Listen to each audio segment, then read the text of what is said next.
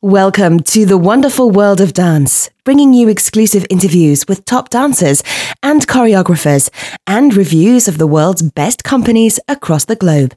You can find lots more on our website at thewonderfulworldofdance.com. Hi, this is Savannah Saunders from The Wonderful World of Dance, and today I'm honoured to introduce the acclaimed award-winning choreographer Anabel Lopez Ochoa, whose prolific career has seen her create works for more than 60 companies around the world, from the English National Ballet, the Dutch National, Finnish, Washington, Ballet Black, Dance Theatre of Harlem, and so many more.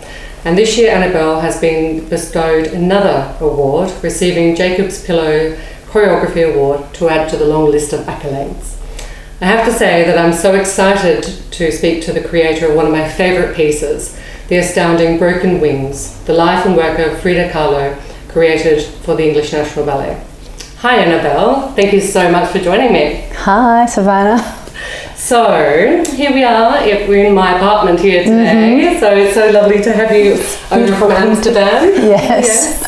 And here in London, which is fantastic. So, but with such a huge, extensive body of work and award-winning career that you've got, I almost don't know where to start. Because there's so much that we could cover. So I was thinking, let's start at the beginning. Yes. You trained with the Royal Ballet of Antwerp in Belgium. When did your love of dance first start?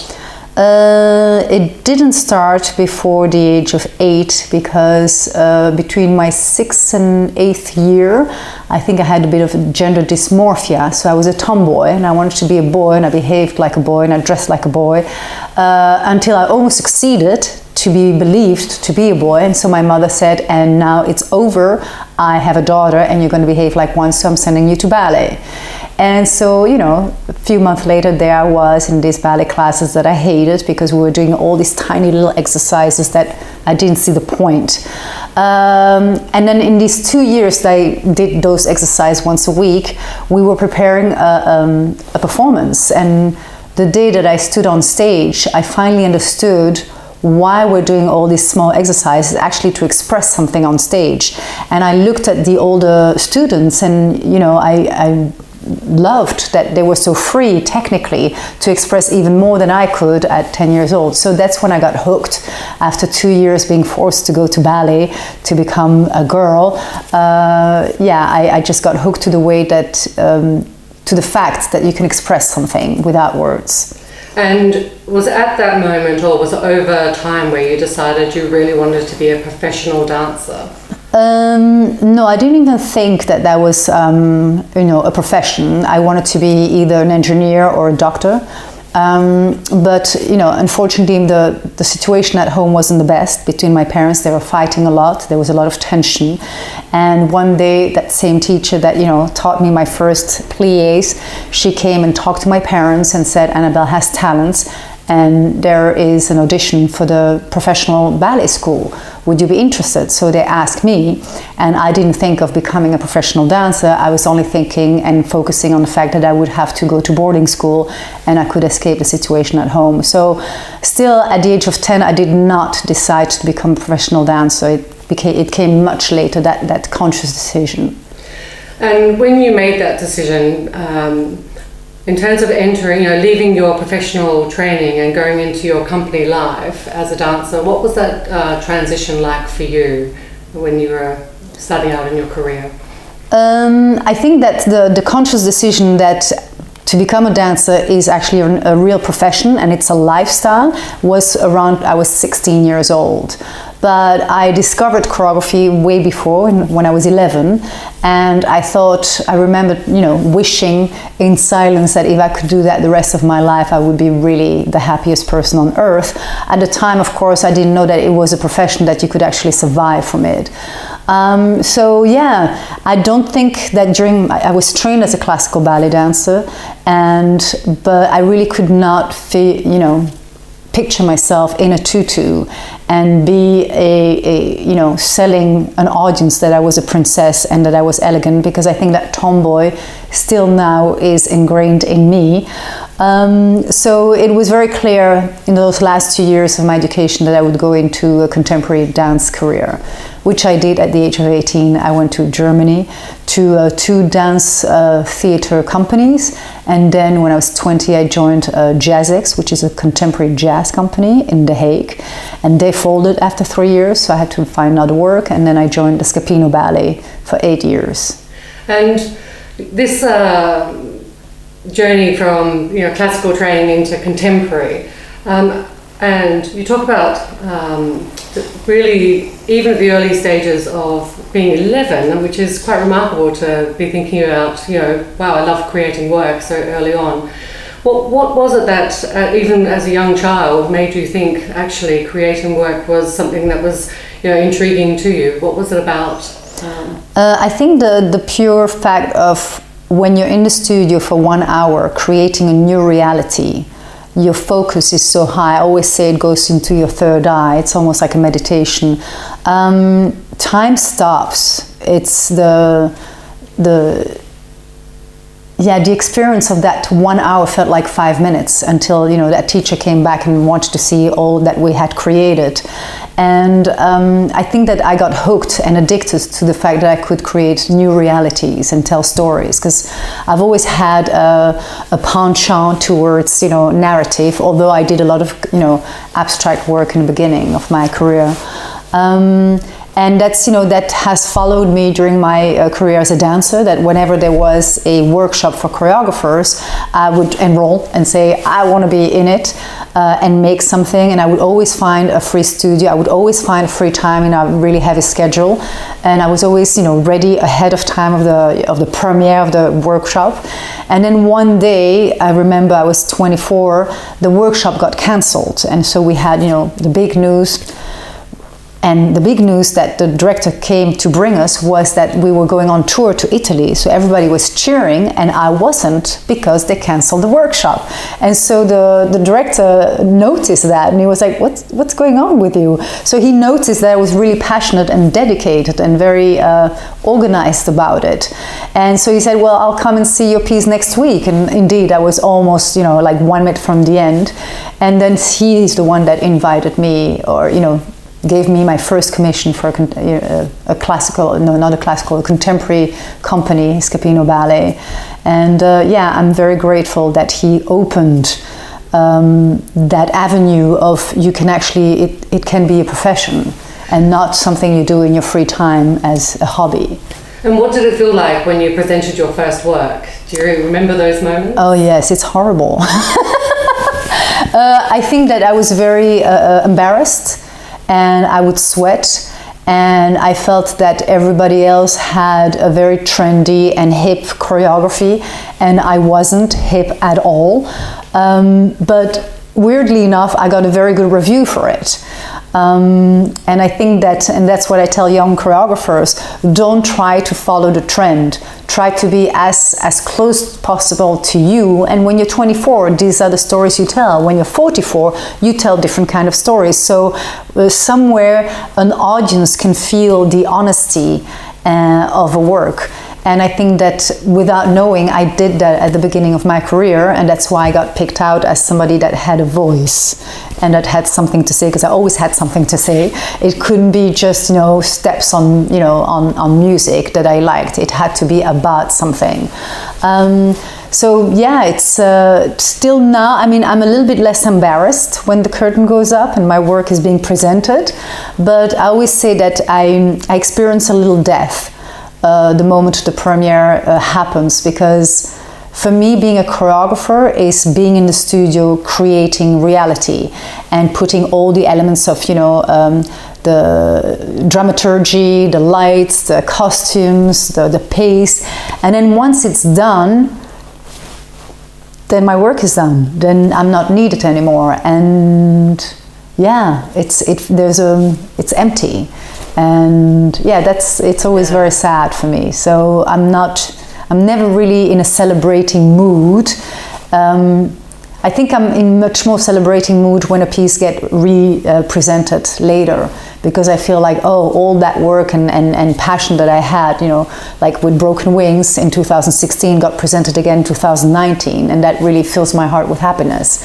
But the premiere itself is never a good moment for a choreographer. And as a choreographer, what elements have you taken from your performance career and working with other choreographers? Were there certain things that you felt worked for you that you've adopted, or that really you've taken throughout your own career? Yeah, for me, as a contemporary dancer, I've performed a lot of abstract work, and I've worked with a lot of choreographers that didn't tell me what their pieces were about, and that really frustrated me as a dancer. And that's why also I ended my career, because I was just like, well, you know, if we're gonna sweat, let's go to the gym.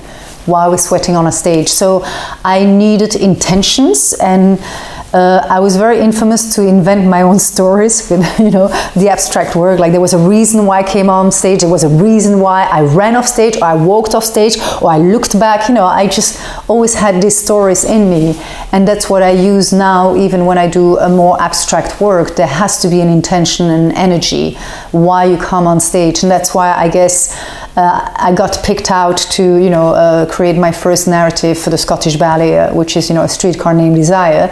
And I feel very comfortable doing a narrative because it suits me. It's the way I thought as a dancer. So yeah, I always try to engage the intention and the want of a dancer on stage, because then it stays more alive. Otherwise, maybe the premiere is great, and by the third performance, they're just repeating themselves. Mm. And how do you approach creating new work? Do you have a specific process that you go through every time, or is it different? When it's an abstract work, so based on a theme, then the theme is there, and I try to find music that fits the theme. And then I usually know approximately what the costumes are going to look like, the colors, are they in skirts, are they pants, is it gender unifying? And when it's a narrative, then I really sit down a year in advance and think.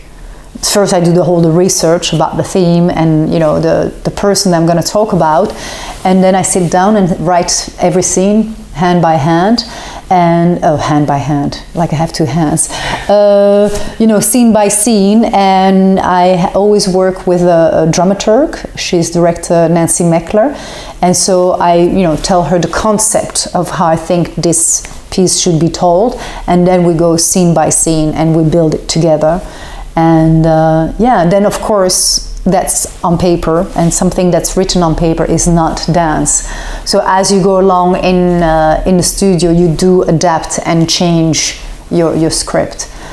Once you have the script in a narrative, then the music comes second. So that's the difference between the abstract works and the narrative work. And when you're in the studio with the dancers, do you have all of the steps set out in the scene by scene, or is it a co-creation type of environment? How does it work for you? I'm still a very active choreographer, so I move and I show and I stand up all the time.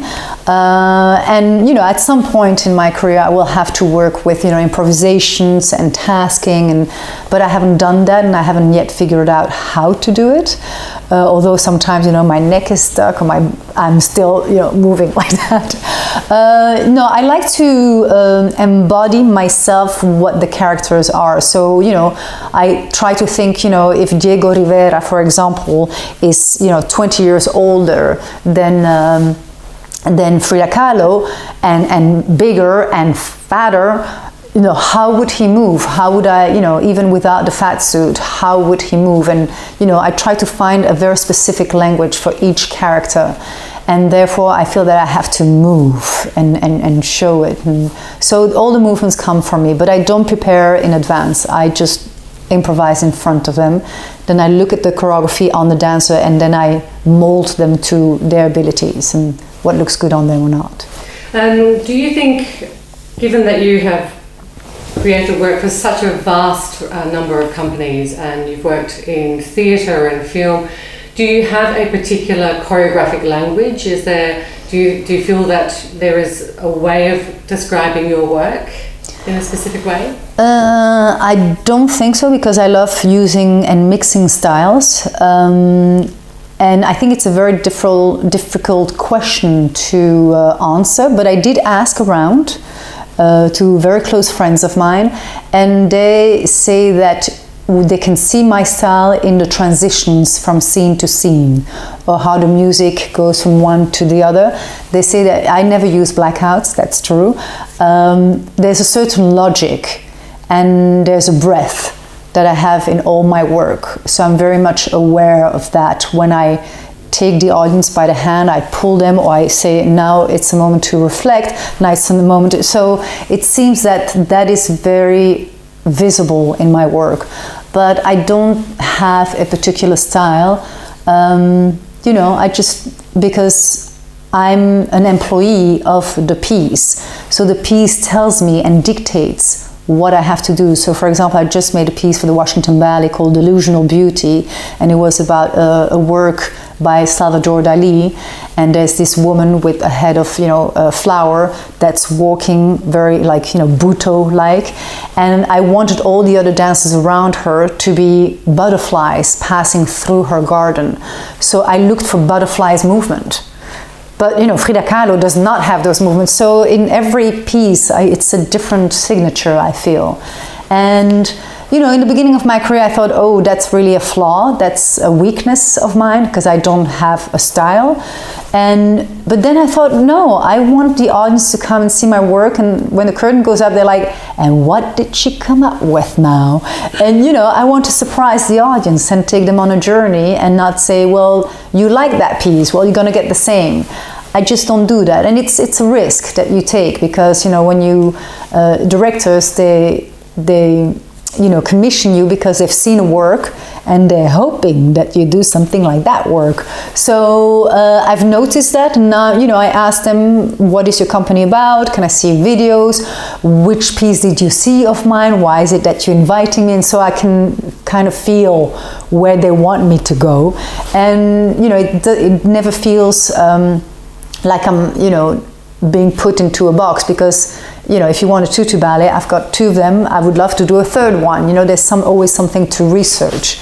So, but, you know, most of the time they say, no, you're free. Just look at my dance and make something on them, for them, and that's what I do. And where do you get your inspiration for all these diverse pieces, as you say, with such a wide repertoire, and, you know, always creating new work? Where do you get the inspiration? Well, the inspiration always comes from my experience towards something that happens in society, but, you know, it can be a human interaction, it can be paintings. I love paintings, and I didn't realize that I loved painting so much, but I was meditating about it. Why is it that I use so many painters in my work? And I think that when I grew up, we had a painting of Renoir, and it was the portrait of a young child looking out. And I would be observing it and thinking, I'm sure that at night, when we sleep, you just take a break and have a banana or something like that. I mean, you know, you have been painted for me to enjoy your frozen picture. And so when you have that imagination, that you think that the painting is actually real and it moves when you look away, every time you look away, that's basically what I'm doing with choreography. I'm imagining that those paintings are moving, and that there's a before, the moment that everybody knows, and then the moment after that painting is made. And, you know, so that's been a big part of my inspirations, are painters and painting.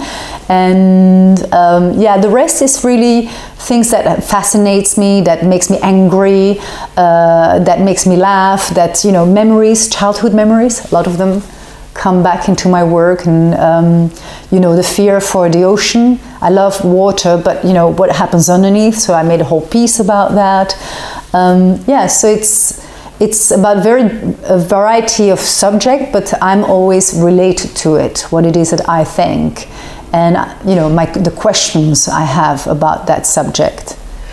And I wanted to ask as well, in terms of Actually, I can't remember what I was going to ask. Because you had probably edit that out. a different idea. Oh, that's good. I'm going to... Yeah, I had two things that came to my mind, like right in that very, very moment. But I did want to ask, with this storytelling approach that you have, and it gives the impression that your mind is constantly, whirling up these wonderful stories in your head, and you're really considered and responding to the things that are going on around you, and what you see and what you feel and experience. But I'm just wondering how. I don't know quite how to put it. How does it feel for you to have this voice and to use this voice and to present this voice? Yeah, well, I'm aware that I'm one of the very happy few female choreographers that is given quite many platforms, so smaller stage, bigger stage, and some big platforms where very talented choreographers would never get a chance at because of, I don't know, lots of different reasons. So I know that I'm very lucky. It's not because I'm the best, I'm just really lucky. So I'm aware, I've been, looking at what's happening in the classical ballet world, and I love stories, so obviously I go to their full length, and I love stories, that's why I go to the movies. I love stories, that's why I read books, and I feel that in the classical ballet world we should make a little bit more effort to come with new stories, and also the stories that are there and are very valid and gorgeous and beautiful, that's why they still exist, have a quite archaic way of putting the woman on stage, which I can't relate anymore to it. So I think it's very pretty, and I look at the technique and it's all looking gorgeous, and I paid money to escape and to look at gorgeous things. But I think it's time that we all get our hands together and see how we can modernize those stories and modernize the relationship between men and women on stage, and the behavior that it has changed. We're not anymore in court, and we're not peasants anymore. We're different kind of people. The classes are not as big as when those ballets were made. So yeah, I feel that I'm honored to have that platform, and I feel that it's my duty to use my voice to, instead of complaining about the fact that there's not new stories, just go out there and put them there. And there's a risk because you don't have a precedent, you don't know if it's going to work out. So I'm aware also that companies are taking the risk with me wanting to make a new ballet, a new story. And like I said to you before, sometimes the ballet isn't finished on the first viewing. It will need a couple of years to develop, to find the right pace, the right intentions, and the right choices. So yeah, I'm on a quest, I'm on a journey of hopefully, inspiring also younger choreographer to make a little bit more effort and come up with new stories. And there's so many beautiful stories out there. And I know that some stories are difficult to translate into dance, but also, it's up to find a way to combine a theater director or a dramaturg with a choreographer, and together these two forces can come up with ideas how we can tell those stories.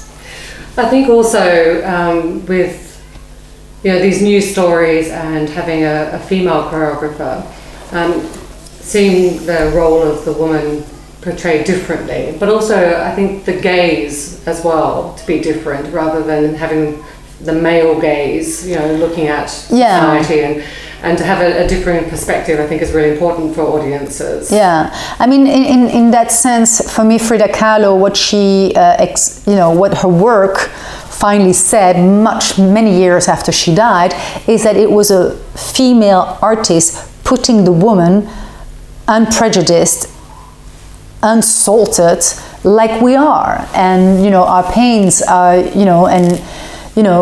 it's very honest and very direct, and there's no sugarcoating to it, and only we can know that. Men are very good at portraying them, but sometimes they romanticize what's going on, and they romanticize how young women are seducing or being seduced. Maybe our ways is a weapon. we use it in such a way to be really girly, but actually it's a weapon, because we see the effect. We are not that. I would love to set a different kind of woman on stage, and she might not be as elegant as the classical ballet world would want to. So it's finding that balance, because I love classical ballet. Let's be clear about that. And, you need so much power and dedication to do that art form. So I want to honor it also in my work, and not say, well, from now on we shouldn't be, classically trained, when it's not at all that. But finding, this new aesthetical language with the aesthetic of ballet. Try to find that balance in that, and putting real people on stage and not fairy tale characters. Yeah, it's interesting, because we're at a moment with social media particularly, and just the period in which we currently live in, where to me it appears that women are, in order to be beautiful, we are being asked to become very plastic looking, this heavy makeup and all of this contouring, and we are starting to look like a Barbie doll in terms of what we're being asked to portray as a beauty. Yeah, that's because so many pictures are being taken of you, and you can take yourself your picture, and of course women are never happy with how they look in the mirror, so we did it ourselves, unfortunately. And I think the fact that you can zoom in on every inch of your body, and that there's a filter, well, maybe that filter can be your makeup, but it's true that it becomes more and more. I mean, I see it in the Tube here in London. It becomes a mask, and in the Tube you see that it's a mask. You see the layers, and it's very unfortunate that, but I think it's not just society. We are also part of society, so we put that own pressure on us to be perfect. And at some time, because you see very young women doing that, and then when you get older, it's also the whole question of ageism, that after a certain age you're not expected to be that relevant for society. You have to give your place to the young generation. So that makeup and the Botox and everything is there in place for that to not happen at the age that it happens, but maybe prolong that moment that people think that you're young, and would appreciate that you look young. I don't know, instead of appreciating the experience of life and the knowledge that you gain growing older. In your work, you create very strong, very present characters in your work. How do you bring these characters to life? How do you pour so much into them? Well, I worked a lot with actors, and I talked to them about all the characters that they're doing, that they were so believable. How do you do that? Is it technique? And then one of them said, no, I am a criminal, but I can be a woman too. We all have it in us. So it's up to me to put myself into the shoes of a character, and to try to think, how would he react? And then share, my observations with the dancers, and make him understand that he should not copy me, but he should find a way of my thinking. So I'm now doing this movement, and that means that I'm measuring something, because I'm Diego Rivera. I mean, I'm sorry, I'm talking about Frida because I'm working on it right now. But he has this movement, and for me, it's he's measuring where the head will be or something like that. So if I say that out loud, he'll take that thought and not just copy the movement. So therefore they become more alive, and they remain alive on stage, as opposed to having an interesting choreography on music. You mentioned you're working on Carlo at the moment. Yes. So tell us about your work that you're doing. So I remember in 2016 I was invited by English National Ballet to make 45 minutes of Frida Kahlo, which I had called at the time Broken Wings. And 10 days before the premiere, we had our first tech rehearsals on stage. And I had an intuition. I was like, I think this should be a full length. So I went to see Tamara Rojo 10 days before the premiere. She gets born, accident, she dies. I mean, there's no time to really come really deep into who she is, because I want to say everything, and I can't say everything, and then, you know, I do want to have an ending. So, you know, she said, okay, I'll take that idea, let me tell you later. And then, I found out that they were not interested in a full length because they had too many already other plans organized with other choreographers. I said, okay. And then, a year ago, the Dutch National Ballet, no, it was 2 years ago, I made a piece for them for 32 dances, and it was a huge success. And the director said, well, I'm still looking for a new narrative, but not completely new, something, so we're talking about Streetcar, the possibility of that. And then he said, but what do you want to do? And I said, well, my dream is to do a full length of Broken Wings. And so he said, well, let's do your dream. So here we are, almost 2020, and the dream is finally coming through from 2006. So in 4 years' time, I just, put it out there in the universe, and it's finally coming to me.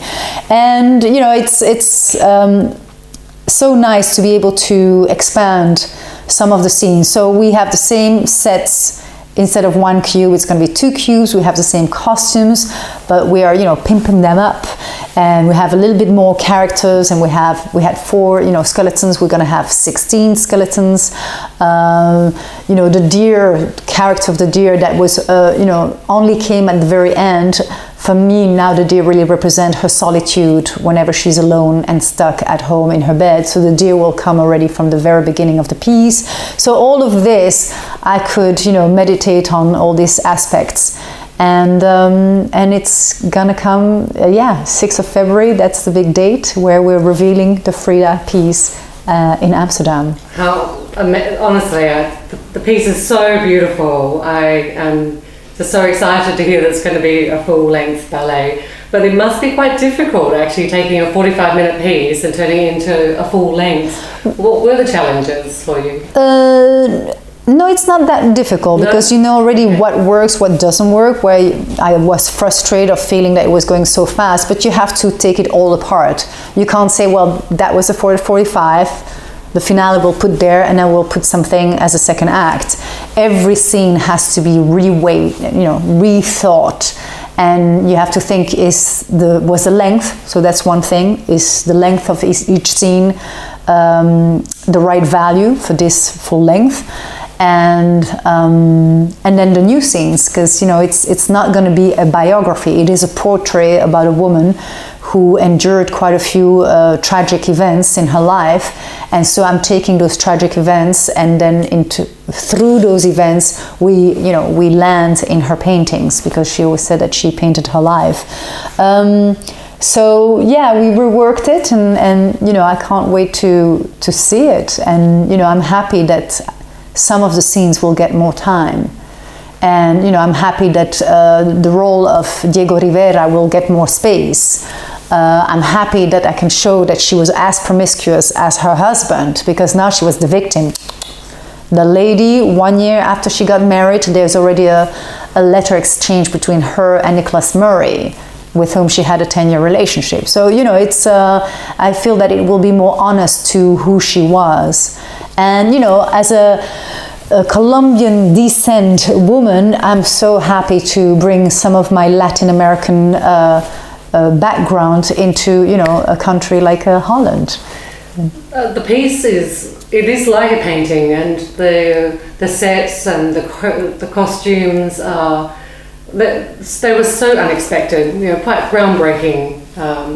And as you say, it was a few years ago now, but still the work is so incredible and visually just so stunning as well. And it's where did you come up with this? It's like almost like her paintings have been pulled apart and put back together, and there's transitions and color, and it's so beautiful. So I looked at her painting, because you're making a portrait of a woman, and you can my set designer said, shall we use a video? I'm like, no, that's not Frida. It's just it's so much the brush and so my dream was to introduce Mexicanismo and the painting style to an audience that would know it. And so that when you look at the ballet and then you see a painting like, oh, there's some similarities. So it's very two-dimensional. And I also said to my dancers, don't expect to, go like, all these quirky movements, and it's all going to be very straight to the audience, because she also did a lot of portraits, looking and glancing at herself and glancing at the audience. So everything is very straight.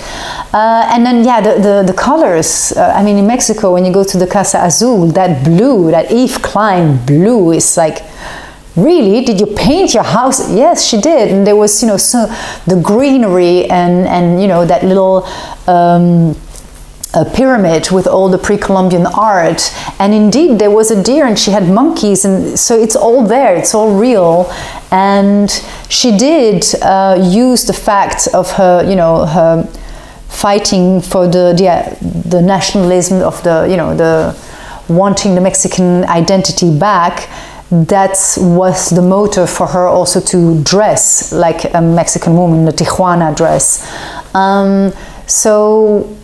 When she arrived in America, she was sort of a weirdo, but they kind of liked it. It was like artistic, like, whoa, very avant-garde. And I wanted that to be reflected in the piece in a very simplistic way, that those paintings look like what they say is not that simplistic. And so it was trying to find that balance between, these two layers. And the idea of the black cube, it was very simple. It actually happened on the first scene that I was writing. I thought, oh my, how do you portray a woman that was most of the time, bedridden or in a wheelchair, and it's a dance performance? How do you do that?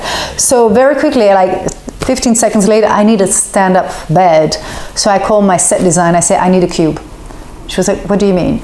Well, the bed has to stand, so I want 2 doors that open, and I want a bed there. And so, then she was like, oh, well, maybe every side could open. And that's how we, found the idea of that Frida Kahlo would get born out of a black cube, and that when you spin the wheel, or you spin the cube, every time you have a different moment in her life. So, it's finding a translation that takes more time than actually choreographing the steps. And Well, we learned so much about her through the work, but what did you learn about yourself in creating this work? Did you discover anything yourself? Oh, I always say that I've been now dedicating my 16 years of my life as a professional choreographer, although I choreograph since I'm 11 years old. And after 16 years, I think that I know how a process is going to go, and every time it's a surprise, because there's always something that doesn't go as planned. And it is very unfortunate that you learn the most things when things don't go as planned. What did I learn? I learned that I love surrealism.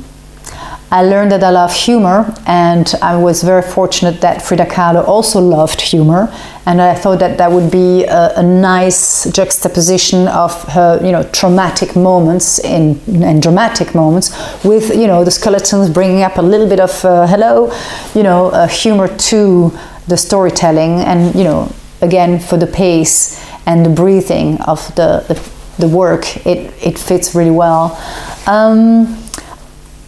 What did I learn? I don't think that I've learned it, but I still like, telling stories, although it's very difficult. And I love colors on stage, and I know that sometimes that's not hip and trendy to have such a colorful piece.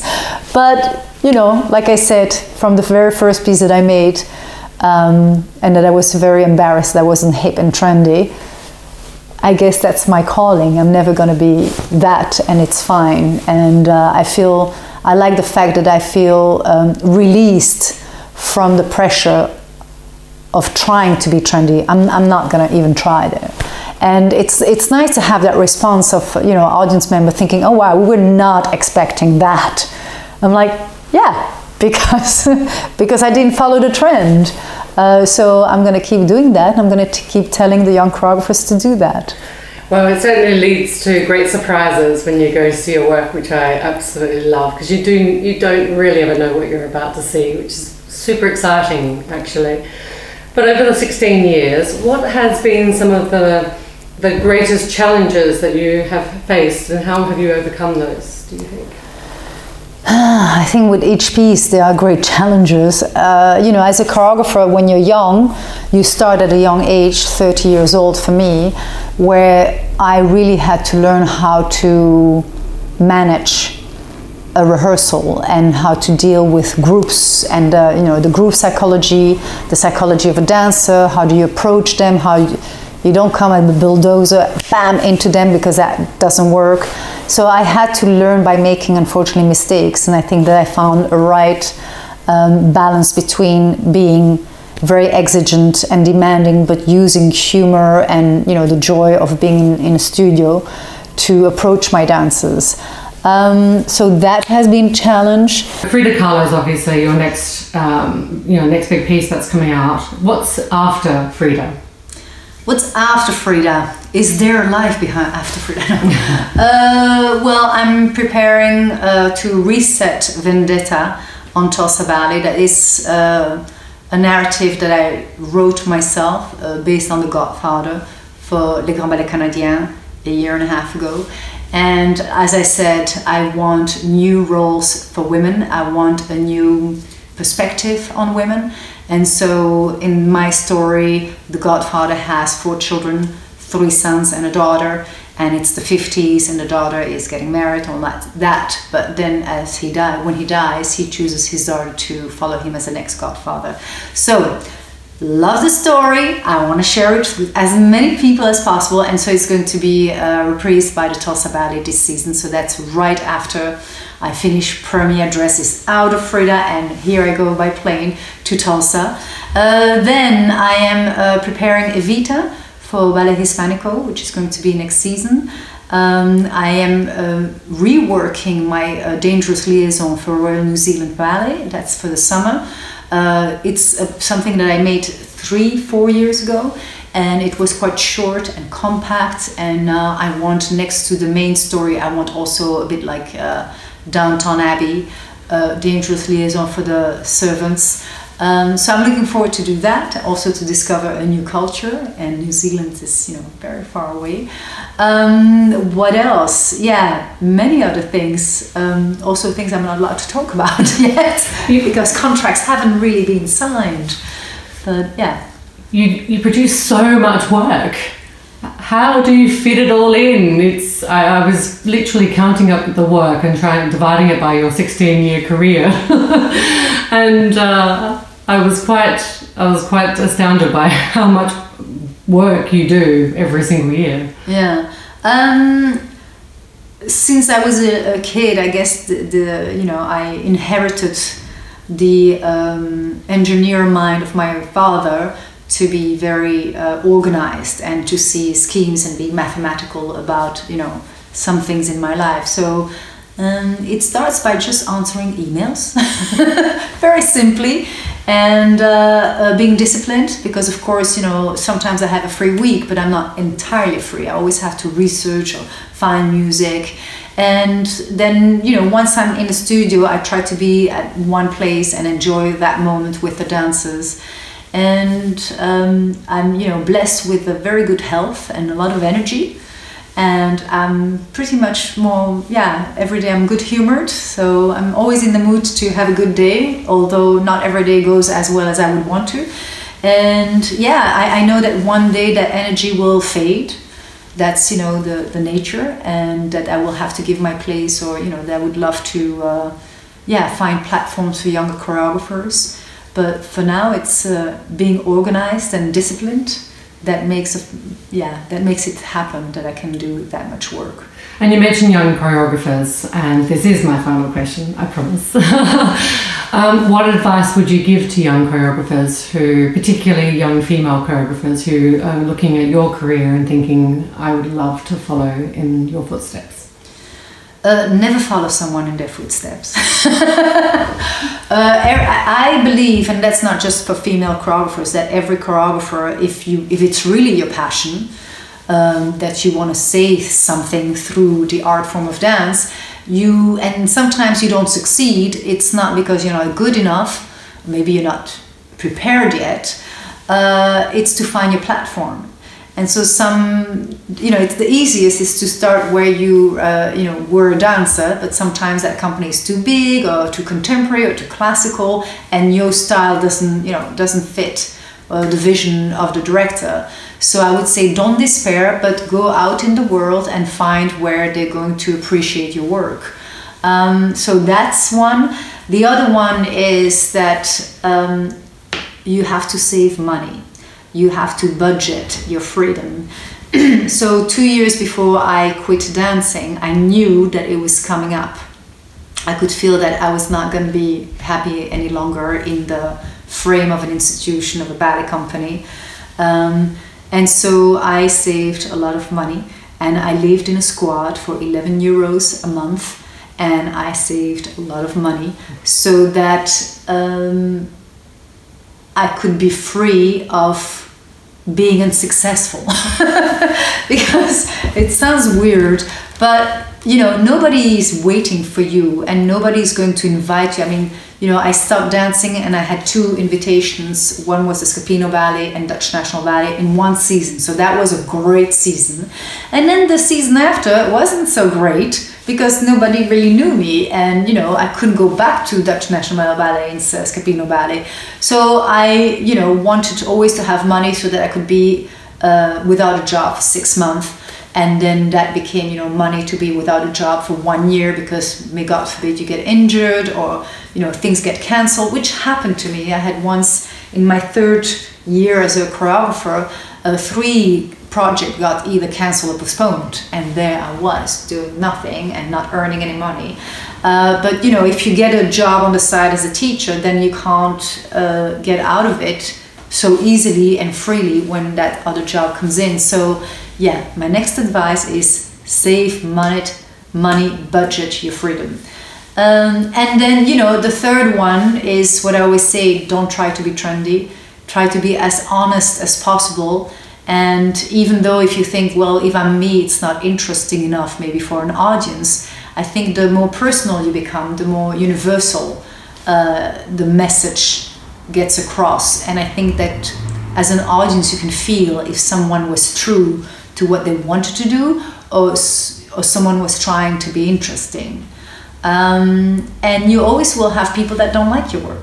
That's fine. It's you can't please everyone, and you're definitely never pleasing yourself because you always want to do a better piece. I always say that I'm practicing for that one masterpiece that I'll do one day. So every piece is flawed, and it's sad, but at the same time, it gives me, energy and it gives me a reason to do another piece because I got to practice, because it's not good enough yet, and one day it will be. So the hope that one day I'll make that amazing piece makes me, stand up every day and practice and try over and over again and fail and try again.